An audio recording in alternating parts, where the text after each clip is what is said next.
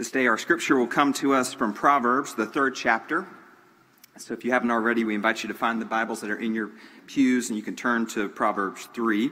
Just a reminder for those who are gathering with us for the first time in a few weeks, we've begun a new worship series, Finding Our Why. We're reflecting on why it is we do what we do. One of the things that we take seriously here at Idlewild is Christian formation, engaging our minds in this journey of faith that we are on. So our question this day is why study? Why is it that we devote time and energy and resources to gathering together and studying the Word of God together, diving into theology, and understanding the way in which our faith intersects with our public life? This day, let us read together from Proverbs chapter 3. My child, do not forget my teachings, but let your heart keep my commandments. For the length of days and the years of life and abundant welfare they will give you. Do not let loyalty and faithfulness forsake you. Bind them around your neck. Write them on the tablet of your heart. Then you will find favor and high regard in the sight of God and God's people.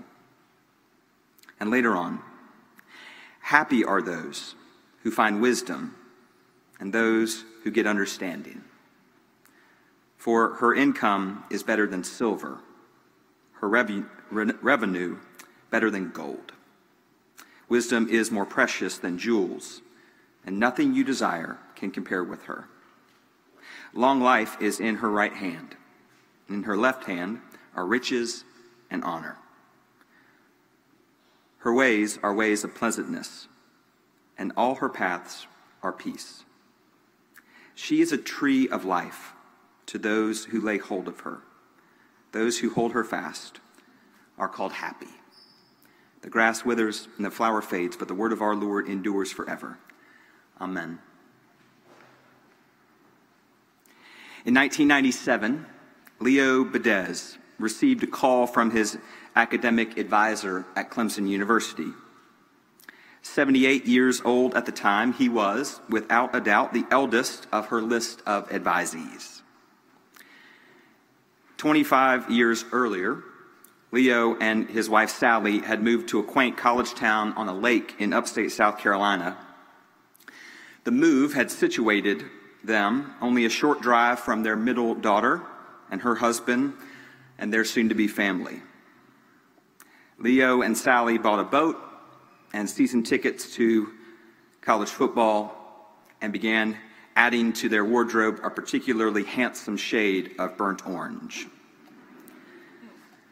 As a young man, Leo earned a degree in chemical engineering from Auburn University and spent his career with DuPont, first as a supervisor on the Manhattan Project and later as manager of several plants across the eastern and midwestern United States. After settling in Clemson, Leo enrolled in a political science course, taking advantage of a program that allowed for retirees to complete coursework tuition-free. He liked the class, so he took another, and then another. He felt like it kept his mind sharp, he would say. It was like calisthenics for his brain, he would say. What's more, he found that he loved political science. So more than 2 decades later, after commencing his study, Leo received the call from his advisor. Well, Leo, it turns out that you are only 3 credits short of graduating with a Bachelor of Arts in Political Science. You just need to take a foreign language course and a physical education course and one more elective. And I've spoken with our department head, and given your 78 years of age, we are going to exempt you from the physical education course.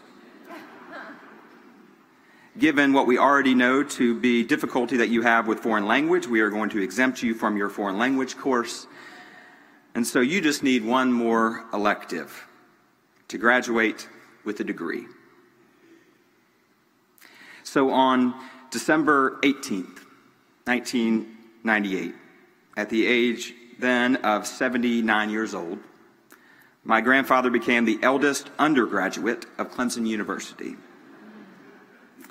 He was the only graduate amongst the thousands that walked that day to receive a standing ovation as he made his way slowly across the stage. There are many lessons that one can glean from my grandfather, but perhaps the most enduring for me has been that the pursuit of knowledge, or wisdom as it were, is a lifelong task. It was true for him in academia. It is also true for us on our journeys of faith. The writer of Proverbs knew this quite well. Wisdom was something that was pursued by the Hebrews, something that was deeply valued. Not just education, but wisdom. All around them, there were those who thought and wrote and spoke dualistically, but the Hebrews did not. The Hebrews understood what it meant to hold competing ideas in tension with one another. Proverbs, it turns out, is one of the places where a collection of these wisdom poems were put together for us. Spoken, of course, you know, for centuries. And then finally, at some point in time, people started compiling them. And so we have now, right at the center of our holy text, this book of wisdom literature. Perhaps you heard there, right at the end, the description of wisdom as a woman and as a tree. She is planted, she has deep roots. Happy are those, the scripture tells us, that lay hold of this tree, of this wisdom. The people who would have heard these proverbs spoken aloud had a different way of understanding what it meant to be wise. 3 specific areas that they believed one could glean wisdom from, beyond the spoken word of text. The first, they believed, the people of Israel did, they believed that their first source of wisdom were elders. They believed that if you had survived this life, then you had wisdom to share. Each person then brought unique wisdom to the community. That's difficult to proclaim now, or difficult for us to imagine amid a society that venerates youth. It's important for us, though, to see in the ways in which our ancient brothers and sisters of the faith understood if you had survived, you had something to share. Another source of wisdom, skilled artisans. The belief amongst the Hebrew people was that if you made something with your hands, if you could take, say, some clay and shape it into a vessel, if you could take some wood and shape it into something that could be eaten upon or sat in, if you could use your hands to create something from seemingly nothing, then you were wise. That's difficult for us to say and to claim in a society that venerates words. The louder one is, the more fervently they speak, the more attention we pay, the more ratings go up. Except not for the people of God in this time. Skilled, creative people. They were wise. And beyond elders and beyond skilled artisans, the Hebrew people believed that you could learn a great deal from the natural world. That to move outside and to be amongst God's creation, there was much to learn, many lessons. In Proverbs later, the ant will become a focus. Much to learn, it turns out, for the Hebrews in observing the ant. The ant's industrialness, sense and pattern of time. There was wisdom in the natural world. The further you get into Proverbs, and this is interesting, the further you get into Proverbs, the more liminal space there is. We're in chapter 3 this morning, but you can go on and look yourself. Hopefully you will. And the further you go, the more qualified and relative things become. good becomes much more complex, much more nuanced. As I told you, the Hebrews were surrounded by dualistic folk, and yet they were wise to claim the nuances, the tension that is held in God's world. But they were fervent about seeking wisdom. So I wonder for us this day what it looks like for us to reflect their spirit. What does it look like for us, the people that God has seen fit to call to Idlewild Presbyterian Church in 2022, to seek wisdom in the people around us and in the world around us, and even in Holy Scripture? Well, it seems that the search for wisdom necessitates a few things. The first, and probably the most important, is that as one seeks wisdom, the seeker must take a posture of humility. Wisdom begins from a place where a seeker confesses that they want for knowledge that is beyond them. Epictetus says this: "It is impossible to learn that which you think you already know." If you are convinced that you already know something, you are prevented from learning it. If you are convinced that you know, you won't ask questions. If you are convinced that you know, then you cannot be corrected.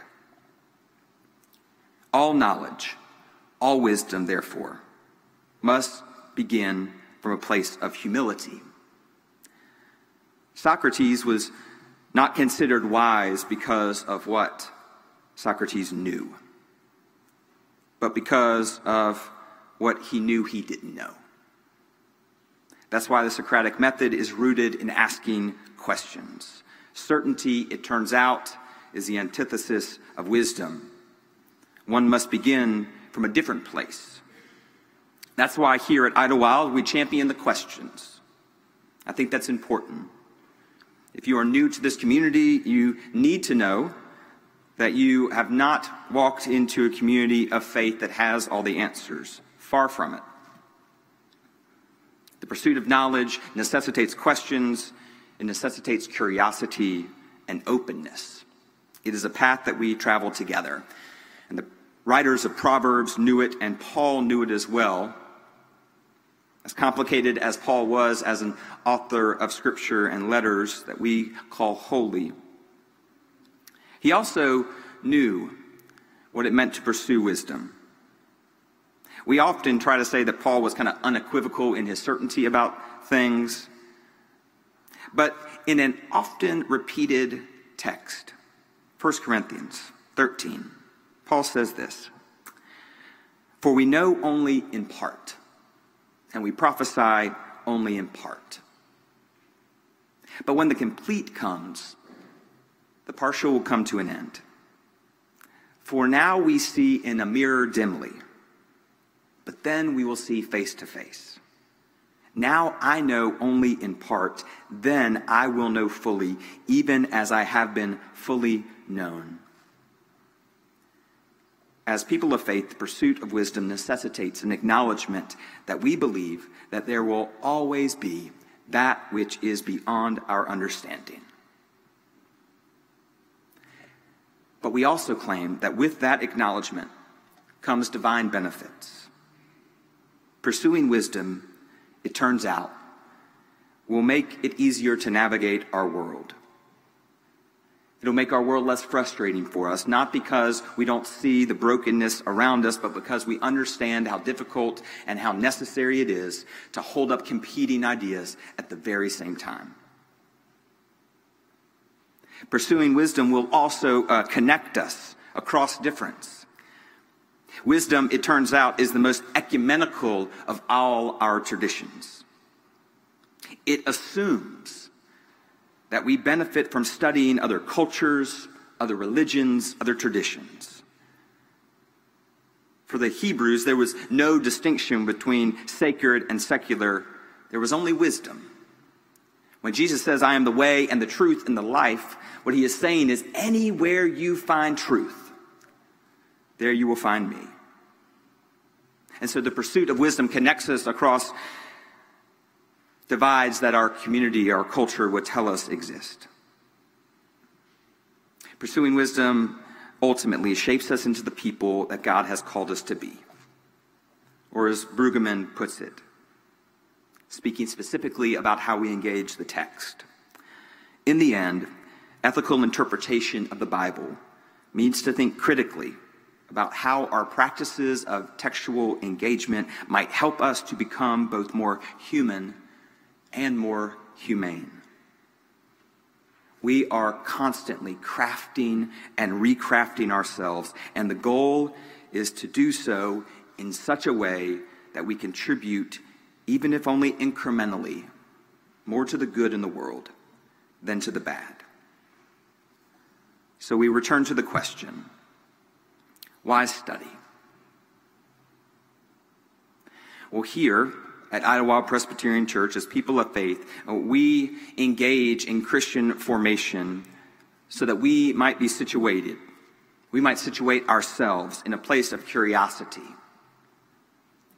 that we might take on a posture of humility, that we might together embody curiosity and humility in a world that seems to not value those as much as it used to. The wise person engages the world with wonder and with awe, and they are positive that such a posture will yield wisdom. That's why we hand out Bibles to second graders. It's why we ask you to bring your children and yourself to Christian formation opportunities, maybe here on a Sunday morning or throughout the week. We study because we believe our study and our reflection is shaping us and reshaping us to be the people of God here and now. We give Bibles not just for ceremony, but because we believe that over time, holy texts were gathered together after they were spoken for thousands of years. They were sharpened and gleaned, and then at some point over time, they were put together to a beautiful library of wisdom. Those Bibles do not contain all wisdom. They have no monopoly on it. But they do contain stories that have shaped and reshaped God's people in loving and gracious ways over millennia. We give Bibles to our second graders. We give them a library of myth and prose, of poetry and epistle. And we promise them that if they come to Scripture with a posture of curiosity, then you might discover some bit the wisdom that is the pursuit of each of our souls. We don't come here because we believe that any person knows something that we don't. We come here because we love exploring together. That's why we study. And 100 other reasons too. We pursue wisdom because we believe that that pursuit brings joy. Anyone who lays hold of that tree will be called happy, the writer of Proverbs tells us. I like to think that as my grandfather made his way slowly across that stage, there was some bit of that applause that was not for the achievement of getting a degree, being the eldest undergraduate, but more so an admiration for the pursuit of wisdom over a long period of time. It turns out, if you've survived long enough, you have something to teach us. In the name of the Father, and the Son, and the Holy Spirit, one God, Mother of us all. Amen.